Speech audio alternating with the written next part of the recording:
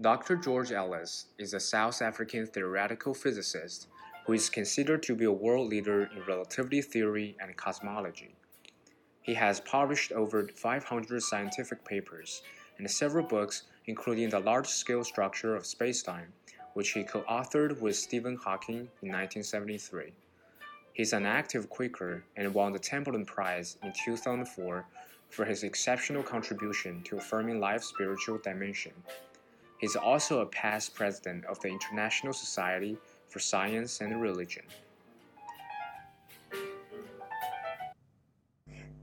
George Ellis, welcome to the creative process. Thank you. I'm happy to be with you. No, thank you. And your contributions to cosmology and our imagining of the world. So I'd just like to know, what is your metaphysical view of the nature of the universe? Metaphysical view. Basically, a physical aspect that has, and I have to be very careful when I say that, the physical aspect, sun, the stuff you can touch, it has non-physical aspects such as thoughts, algorithms, mathematics, and so on. And so what happens in the world is affected by physics, but it's also affected by abstract elements. And perhaps present time, a prime example is algorithms. Algorithms are changing what happens across the world in a very important way in many, many areas of life. And that's an example. Algorithm is an abstract thing, but it causes physical changes in the world. Yeah, it's very interesting, and just as even a tangent of the way technology is influencing the way we think. I can't speak to any detail, but I feel a difference in my brain since I've been dependent on technology, and as you say, we're working with algorithms, and certain softwares are observing our behavior. I feel like it changes the chemistry of my brain in some way. Well, let me step back there. Everything you do changes the chemistry of your brain, or more precisely, everything you do, the strengths of synapses in your brain. So it's not specific to technology. It happens if you learn something, go to a concert and so on. So that's a much more general statement. Yes, I don't mean to just single that out. It just seems with the exponential nature of technology, you see a difference because you say when you started out, now if I may say, I think you're 80 now. And so you will observe, like I was reading about when the book you collaborated on with Stephen Hawking and how that was a process of that for those who don't know, the large-scale structure of space-time, where that was a process, was manual, going back over proofs and having to do that, and just the way technology has changed, even the conception of the way we receive. Yeah, I have been able to make enormous differences. I had to type that manuscript on a typewriter. You had to fill in equations by hand. Then you had to send it off to the printers. You get proofs back. Now, in those days, you would have to then have the proof and the manuscript side by side and compare them word by word to see they were the same. You'd mark corrections, you'd send it back to the printer, you'd get another set of proofs back. All of that now, you do it with a word processor, you check it now and you send it off and it gets printed. It's incredibly much easier, and you can do spell check, grammar checks, that kind of stuff. So those kind of things have become enormously easier. I wouldn't know this firsthand, but I understand from the ease of writing and from the grammatical level. But in terms of the speed at which you're able to publish something and get it out there, I mean, you're always questioning theories and you're testing them and making observations, but it seems like things seem more certain, things seem more polished, modeling is more streamlined, say. Well, I think a word processor enables one to write better papers easily. In the old days, you had to either retype the whole thing or you used to get out scissors and cut pieces of paper, paste them aside. It was a ridiculous process.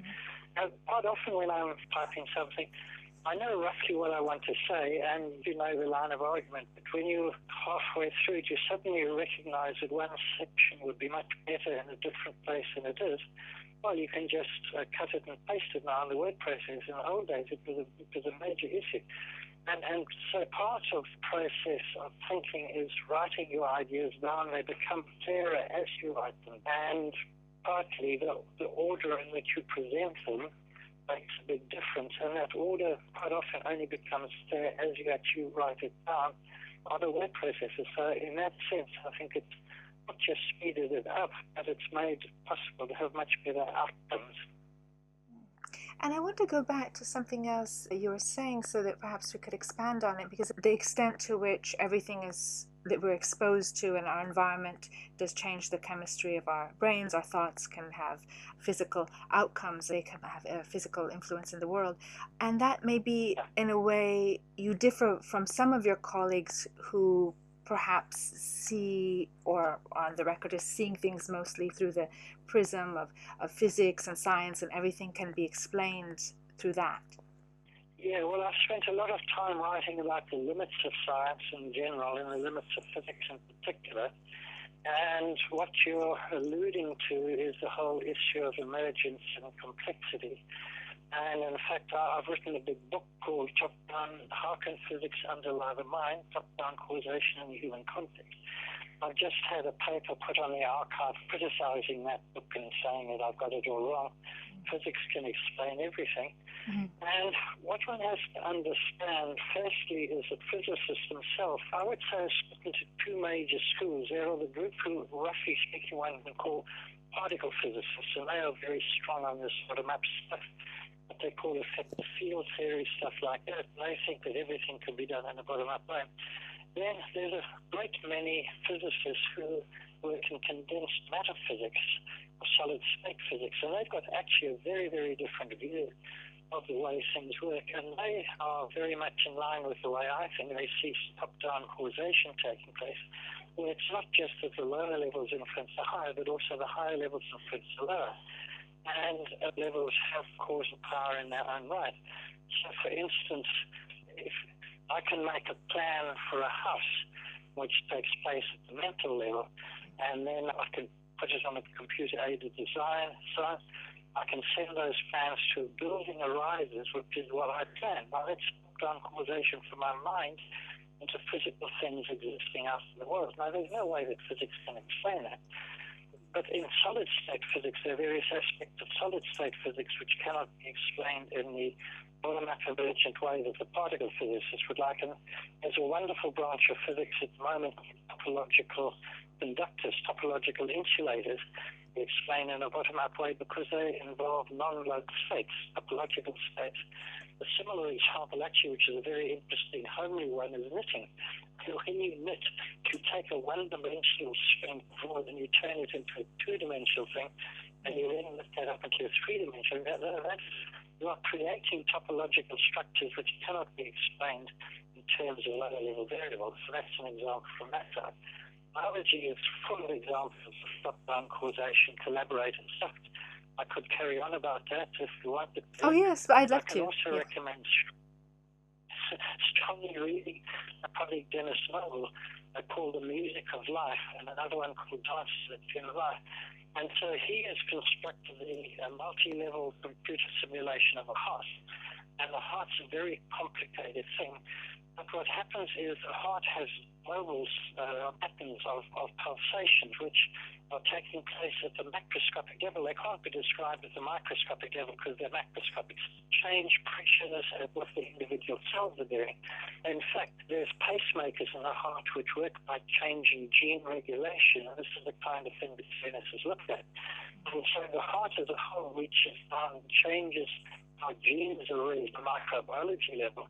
And that's something he's looked at in a great, and he's written about memory, which is about process. And in memory, something happens like, see a car crash, okay, now that burns into your brain. What is happening there is something psychological, something which you see is altering the connections in your brain. That's top down from what is happening at the macro level, the society level, into your connections in your brain. The final one I'll just, because we take into our brains our interaction with teachers, friends, and so on. And this is an action from a social level to explain that. It's ridiculous. And perhaps I do a lot about chess. If you're watching people playing chess can move in certain ways, and they can't move in other ways. Now, something to do with the structure of the chess, with the structure of the chessboard. No, it's not that. What it is, it's a social agreement which has been arrived at hundreds of years. And that social agreement is not the same as any individual's brains. It's in chess books, it's in computer programs, it's in hundreds of thousands of chess players' minds. It's not the same as any specific person's brain state. So the rules of chess are abstract, but they control what is allowable on a chessboard. So that's another reason. Well, it's fascinating, and then something that those who are not chess players can apply to our lives is law or ethics, or that govern us and have in terms of things that imprint strongly upon us. I often feel it's interesting that, because I had listened to certain presentations you gave and read your writing, that when you're presenting to certain groups of scientists, you would have to make an argument about the invisible factors that are the consciousness that play a huge role in our experience of the world. And of course, for me, coming from a background of being a painter and a writer, and most of my conversations and friends are in those other creative fields, and the invisible is very much a given as part of our material. Like, we believe that what's unobservable and not precisely measurable is often what gives spirit to a work of art or to a life. It's our unique voice. My argument is that there are some physicists who have kind of tried to book you down and saying, we are physicists, we deal with the only reality and you're not dealing with it. I'm defending you against. They are dealing with the part of, and it's perhaps useful to give my definition of fundamentalism. So my definition of fundamentalism is as follows. A fundamentalist is someone who takes something which is true, but it's a partial part of reality, and claims that partial part of reality describes all of reality. And of course, there are religious fundamentalists, but they're scientific fundamentalists, and they think everything can be described in terms of science, when it cannot. And science is very important at what it can do. I love science. I love understanding things about science. But, for instance, science cannot tell you, which is something I've written about a lot, what is good and bad. There is no scientific experiment that can say a particular act was always bad. And for instance, what science can tell you at the moment is that global warming is taking place. It's leading to huge fires in California. What science cannot tell you is that fire in California good or bad.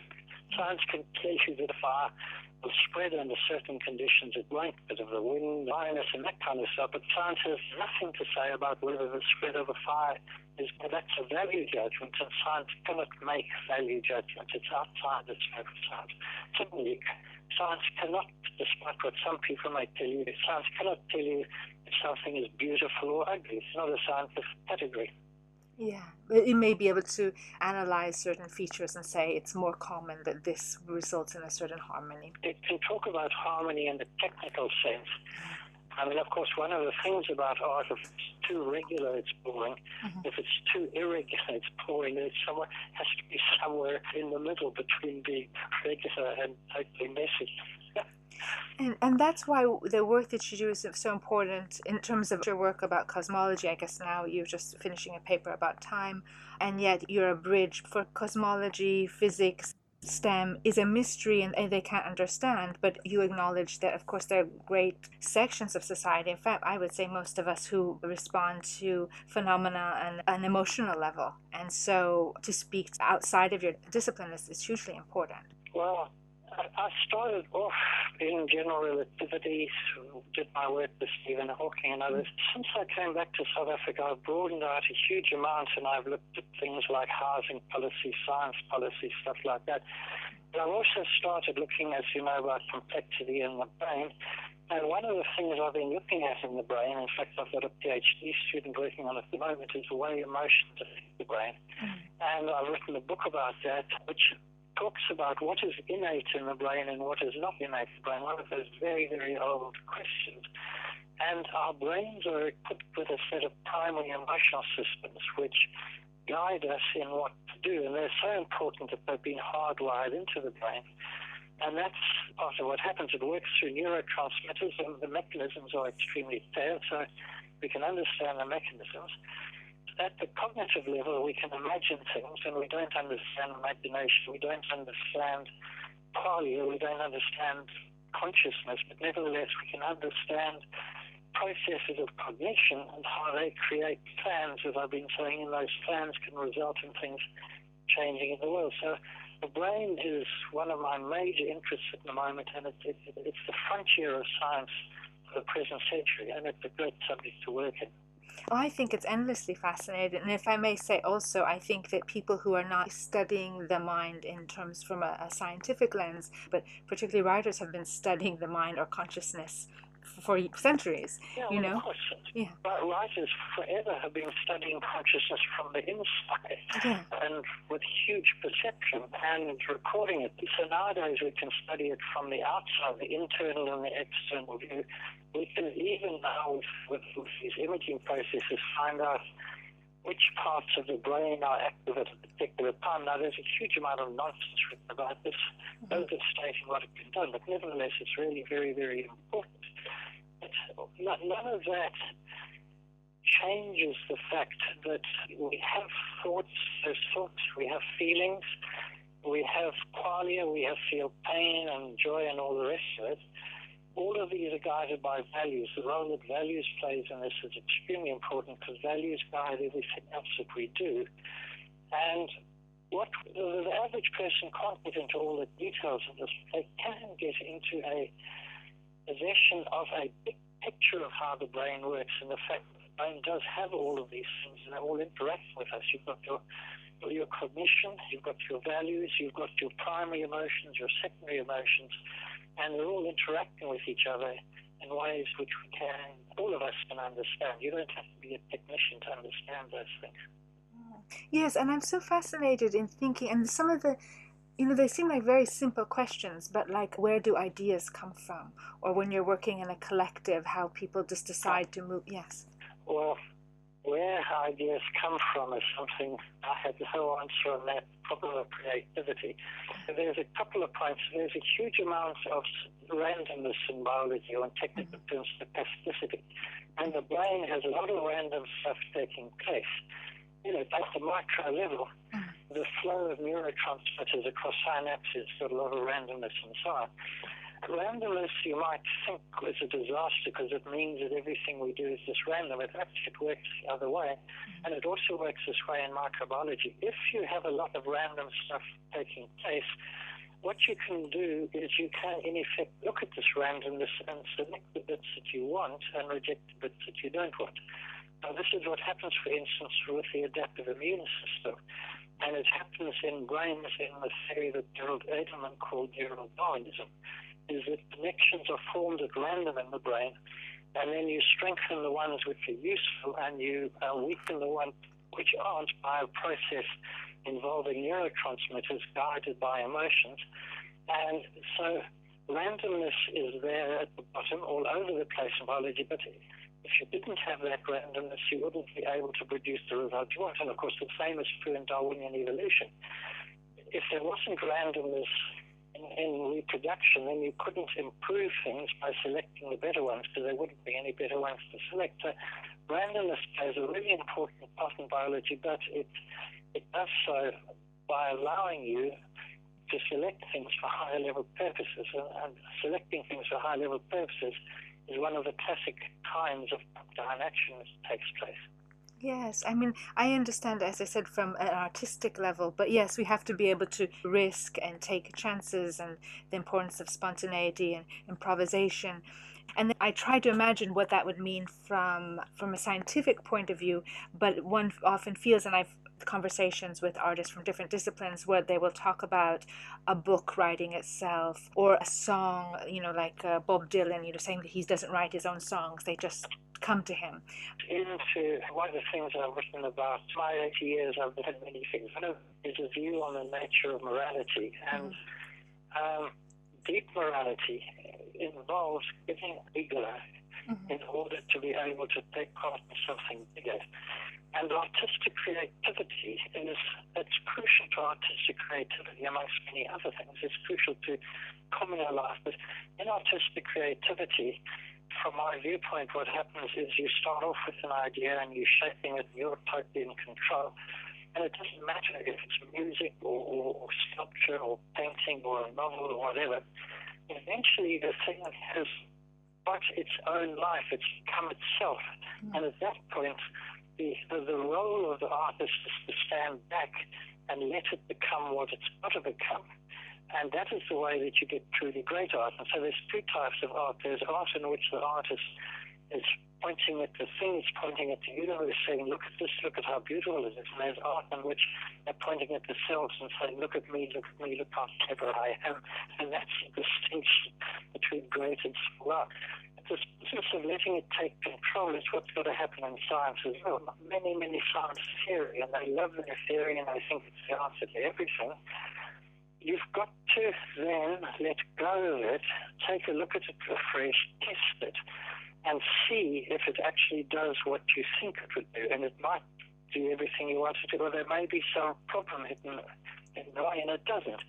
And from the viewpoint of scientific creativity and the process, you've got to be imaginative to work out how things might be. You then got to work at it, putting in the sweat to develop it. But you then got to stand back, be critical, and see, does it cover all cases? No, is there any fault with it? Because if there is any fault with it, you can be sure as anything someone else will find the fault if you don't find it.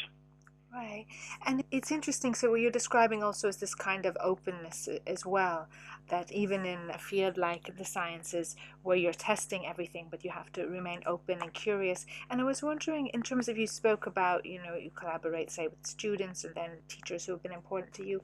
Do you ever get ideas from conversations with young people or children in terms of their perspective offering you a new angle? Let me say one thing. We had a little 80th celebration for them. So I said there, as a researcher, you have PhD students. They start off from you. If after a year and a half they are not teaching you things that you don't know, then you're a failure as a PhD supervisor. They should be out there learning stuff, teaching stuff, developing stuff. And so your students should be teaching you stuff. I'm speaking now at the university level.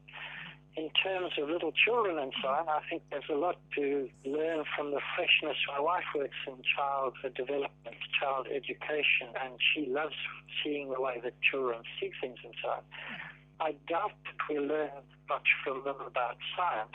Yes. But we can learn from them questions to ask. We can see from them the ways to look at the world.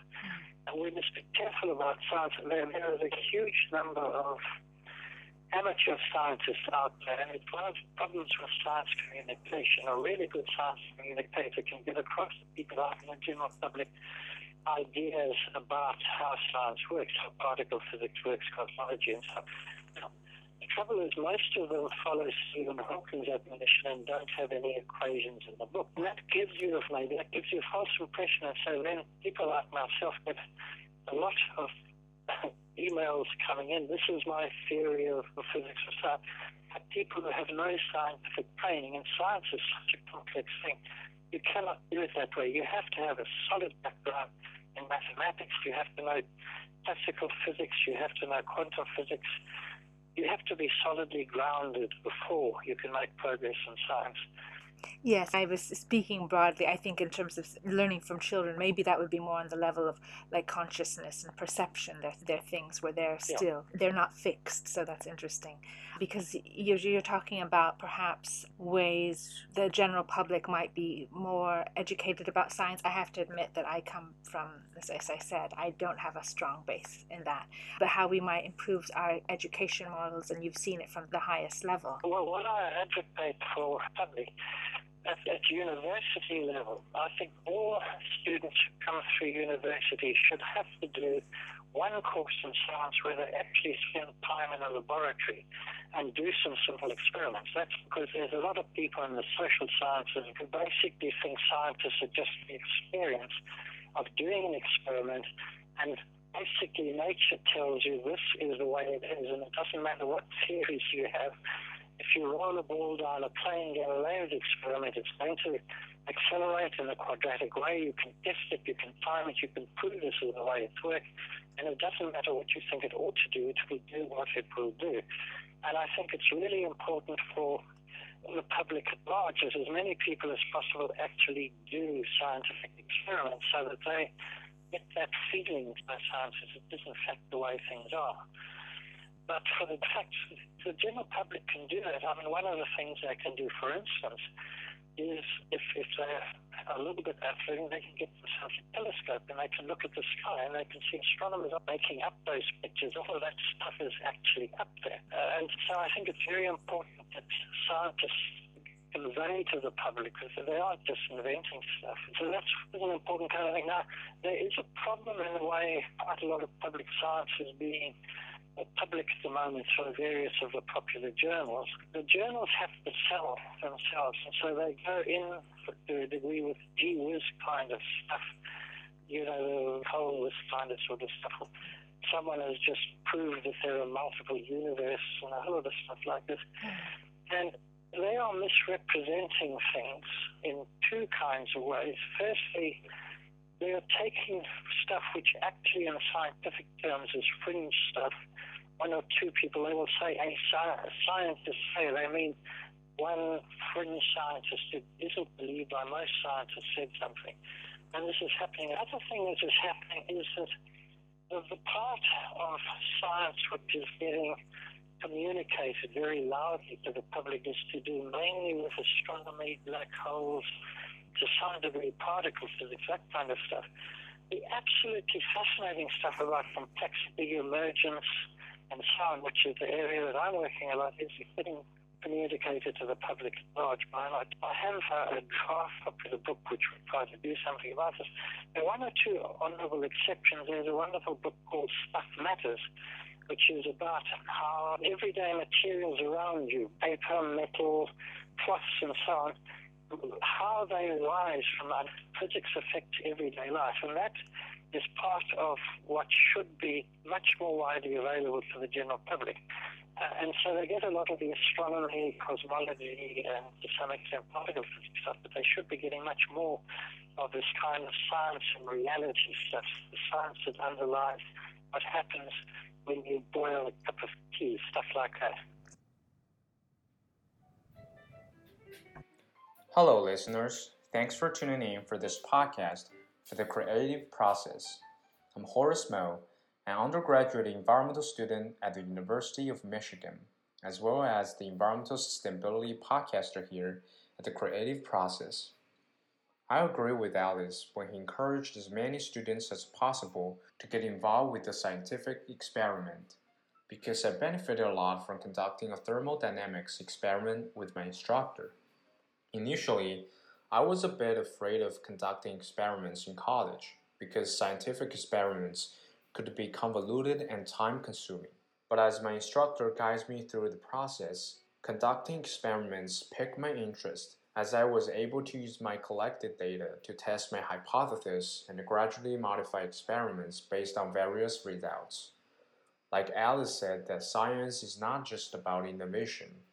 Even though experiments require dedication and hard work, I realized that experiments, not limited to the scientific ones, could train the critical and analytical thinking of participants. All these skills could be essential for people's future work, especially as professionals. Being the co-host for this interview with Alice, I was grateful to hear his experience with scientific research, and I believe that his contribution to our society would motivate the next generation to follow his footsteps and keep making change around the world.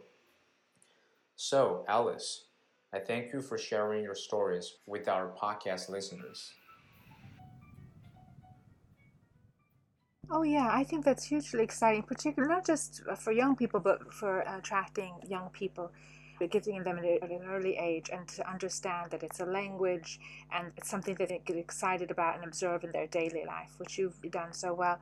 And so I was wondering, yeah, it's true. I look forward to more works that make it accessible, but aren't just emphasizing the dramatic or fringe elements of science. But I understand the temptation because it's dramatic and it's science fiction, and if you want to postulate what lies beyond the horizon, it's exciting to think about that, the unknown.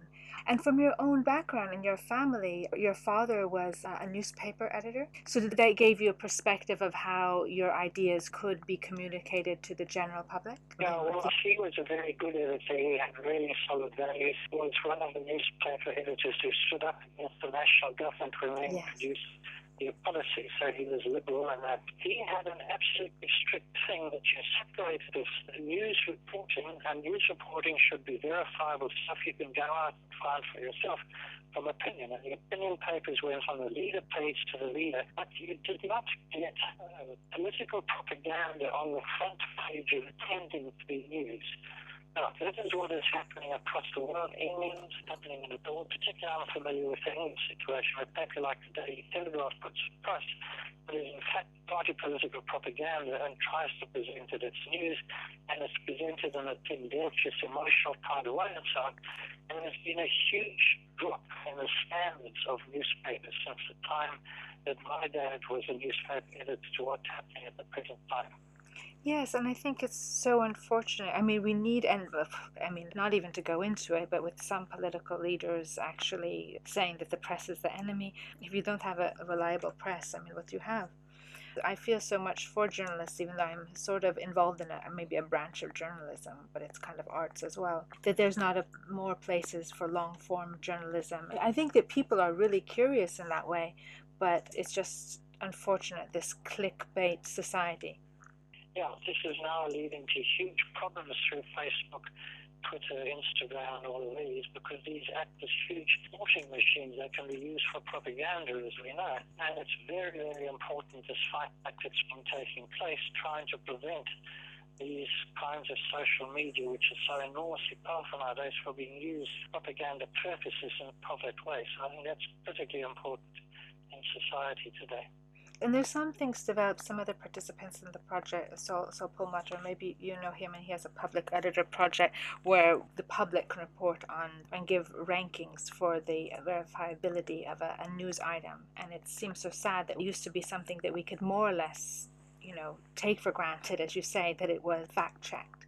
I think it will be very useful. Students of journalism used to do this. They used to take newspaper articles and give them scores for the number of emotional words, the number of factual words, and that kind of sort of stuff. And I think there should be somehow other classes for the public at large to, using the word traitor and so on as a kind of emotional kind of to shift things. There's a huge need for the public to be educated in the tricks that the propaganda people use, and they're very well known. So that's probably another book which needs to be written, that you really needed to get out on the social media, because that's readership. Yes, and I think you people do know, but they get numb as well because of the prevalence, and it's not just the text that's used, it's the visual presentation. And you mentioned algorithms, and algorithms can be used for the good and for creating things, but can be used against us. So I feel lucky that I'm of a generation before yours, but I still was born before social media was the norm.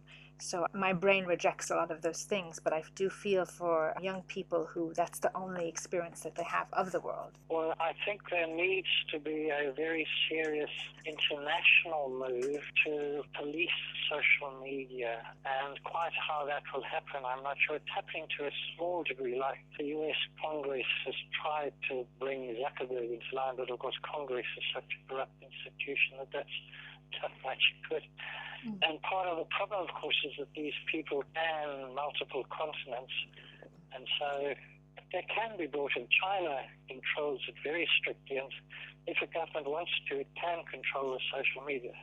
And there's a very delicate line there, the rampant capitalism on the one side and the total socialist control on the other side. There's somewhere in between, there's a spot where one should be. There's this problem of the social media having this huge power and being uncontrolled on the one side in capitalist countries, and being totally controlled in socialist countries like China. And there must be a place in between where they are held to account, still allowed to be free as far as possible without being these hugely damaging institutions.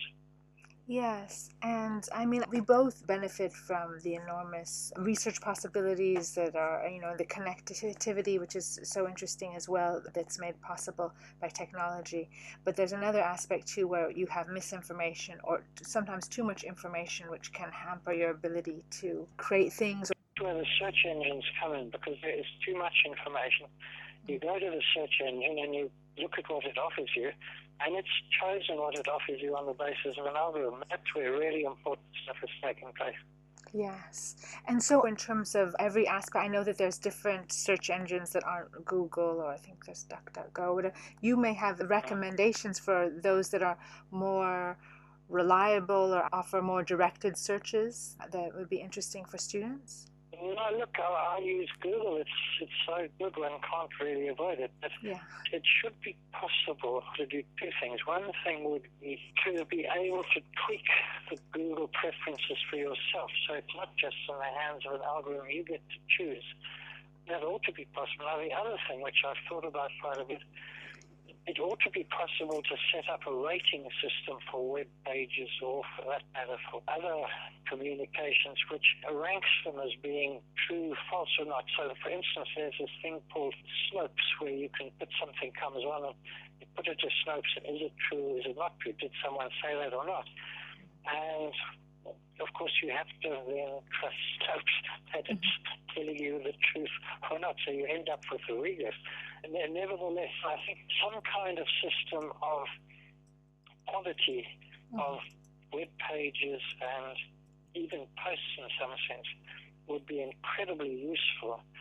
Sort of some kind of gold brand thing saying this web page is telling you the truth. Now, of course, Wikipedia is a very, very interesting example in which they have tried to police it and make sure that it is of reasonable quality. It's really quite a success. You have to be very careful of the political pages, but for instance, in science, it's by and large very good. In many areas, it's really quite good. I think that's an example which we should think of as really quite a big success story. Oh yeah, no, it's really lovely to see that when, some platforms are being abused or they're bad characters, but the public good in general, I do agree on the Wikipedia and its pursuit of knowledge and collaborative. Yeah, it's really wonderful. Of course, there's some mistakes, yes, that do filter their way in there, but it's a very inspiring collaborative project. I don't even know how many people are involved in that, but it's wonderful to see that something constantly evolving like that. And then one thing I'd like to discuss more is your own faith and contrast it to everything that's out there, on the internet. It can be, how does one maintain innocence and curiosity even through maturity and acquiring knowledge? I mean, these are some questions that you've asked yourself over time. Yeah, maybe another time would be good for that. Oh, is it too big of a question? No, I didn't mean to ask about it, but I think it is interesting. Which comes in all things. One must read very widely. I have a wonderful library, of very, very wide library, from physics through to sociology, neuroscience. You must read very widely. There's so much stuff out there, and so I have a policy of trying to locate what I would call the golden books, the books and articles which I think have got things right. There's a whole lot of people out there things wrong in so many different ways. There's a whole golden thread of people who get stuff right. Just a random name would be Peter Berger in sociology. He's now died, but he wrote what I regard still as one of the best series of books ever in sociology. There's a professor of philosophy in Toronto who's written a book called The Mind So Rare. Absolutely wonderful book, putting a very broad view of how, he's called Merlin Donald, and it's all the mind so rare. And so I collect these books, which I think are great, and sort of refer to them, read them time and again. So I think that's something one can try and do, and sort of ask yourself. So I also have a list of authors of who I think always get it wrong. I'm not going to tell you who they are because I'd get into trouble if I did. I have a list of authors who I know can be relied on to get things wrong. Is it because they're so certain, or, I mean, we're speaking, I don't know who you're talking about. Because they're ideology driven, and the fundamentalist has an idea. I'm not sure if I really completed that. The fundamentalist has an idea, which is a very good idea within its domain of application. It's wonderful. And they then try to say it's the only thing that works, that everything can be understood in terms of that idea. And the universe isn't like that. There are many different ideas which apply in different domains. And so people I'm thinking of, they've got a very, very simplistic view of something, either of evolution or the brain or physics or something, and they then try to say, everything can be understood by this one simple idea. There's nothing else which you need to take into account. And they mislead a lot of people because people like simple messages. People like to be told everything is so simple, and so they persuade quite a lot of people to follow them, even though what they're saying is absolutely fundamentally wrong. Yes, and so I was wondering, I mean, your interest is vast and your important contributions to those fields. I would like to just go more into your background of your work in South Africa, which, take on a philosophical, political dimension. But we didn't discuss what drew you in the first place to cosmology. I'm no longer doing detail. I used to do detailed calculations and so on. I'm no longer doing that. And I'm now write quite a lot about the philosophy of the big picture. And this is in terms of, particularly I've spent a lot of time thinking about what can be proved and what cannot be proved in cosmology. That's been something I've been looking at since about 1975 or so. I'm very stern, if you like, about making testable claims and say that it's scientific. Very interested in the relation of cosmology to complexity. How and why does complexity arise? And this leads into this whole thing of fundamentalism, physics of various kinds, who say that everything in the universe is based on the laws of physics, and therefore there is no meaning in the cosmos. Now, this is obviously false. There is meaning in the cosmos. You and I deal with meaning every day. They do also in everyday life. They just choose to live a split mental life. Mental life, they're looking at the equations of physics and say there's no meaning in the equations of physics. Half of the life, there's a lot of meaning in things, in fixated lives, because they're not trying to get a bigger picture where they feel it. And I think that's very important. And I think in the bigger picture, and that's where you enter into the boundaries of cosmology and you start doing metaphysics. Yeah, of course. I find it very strange when people say that there's no meaning. I suppose they mean that in a very particular way, but even in their own life and their pursuit of knowledge and laws of physics or whatever their field is, it's a pursuit of meaning. And Neville Donald writes this wonderful book about things extra special about human beings as opposed to a rock or a piece of machinery. If you really believe that, you're going to start treating people that way, because it will affect how you view people, and that's really, really dangerous. And so these things, they so often philosophical, they end up affecting how we behave in our lives. And so this is where philosophy and values are really important. They change how we act in the world. Yes, and I also thought it was interesting in terms of your background.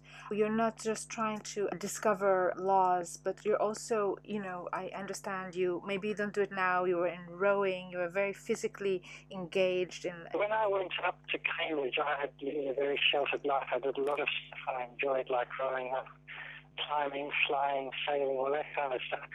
When I came back to South Africa, I got involved in politics, I got involved in projects trying to help the poor in various kind of ways. I ended up involved with political... I ran a lot of organizations, and that, I think that this kind of interaction gave me a real groundedness. The total life history is actually really quite restricted. And I think quite a lot of those people have in fact gone out and done things across the world. But it's possible to lead your entire life history as an academic with no real interaction with what is out there. And I think that this has been very important in my life. I've run a lot of organizations. I've engaged with various kinds of political and social interactions, running charities of various kinds and so on. And I think this gives one a grounding in reality. Yes, it's so essential as well as people, because there's the wonder of the universe, but then we have how those laws are applied on this planet and in our daily interactions. And as someone said to me, it enriches your own discipline, because often if the problems you might be struggling with in your own discipline have been worked out in other fields. For instance, I have conversations with dancers and dance troupes, and one is a very lovely contemporary dance troupe called Pilobolus.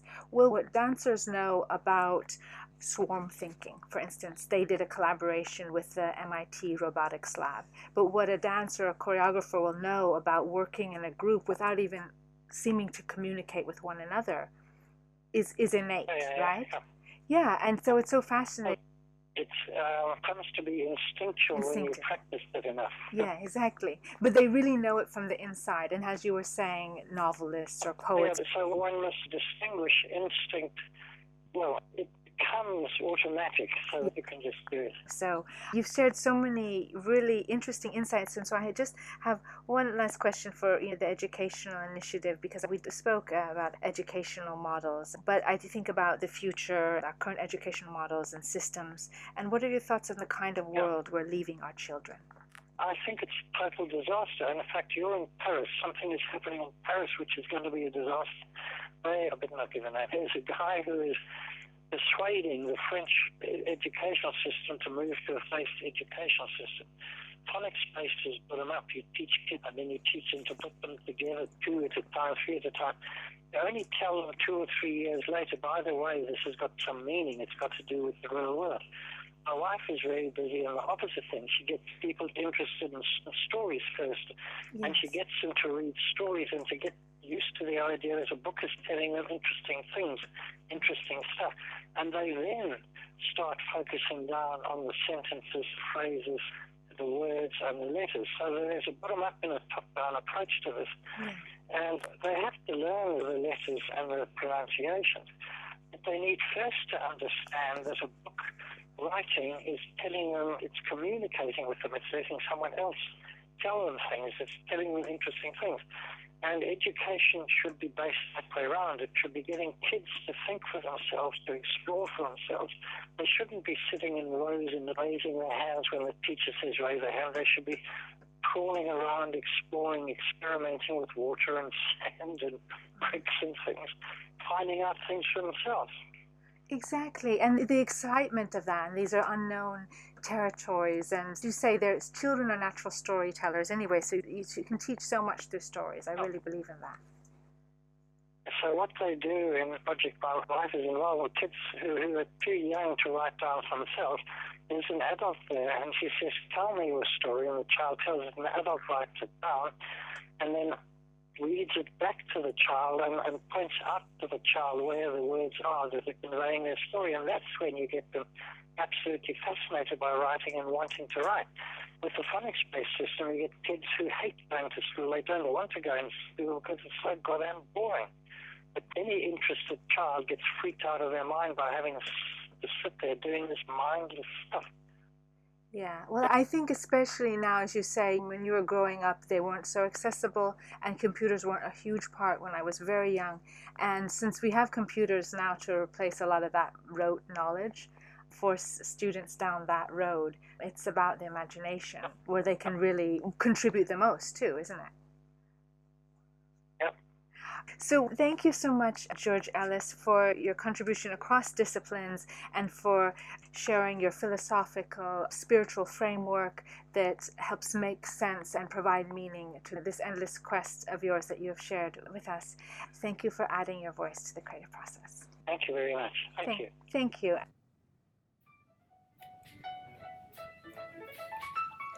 The Creative Process podcast is supported by the Jan Michalski Foundation. This interview was conducted by Mia Funk with the participation of collaborating universities and students. Associate interviews producer on this podcast was Horace Moe. Digital media coordinator was Hannah Story Brown. Wintertime was composed by Nicholas Andolis and performed by the Athenian Trio. We hope you've enjoyed listening to this podcast. If you'd like to get involved with our creative community, exhibitions, podcasts, or submit your creative works for review, just drop us a line at team@creativeprocess.info. Thanks for listening.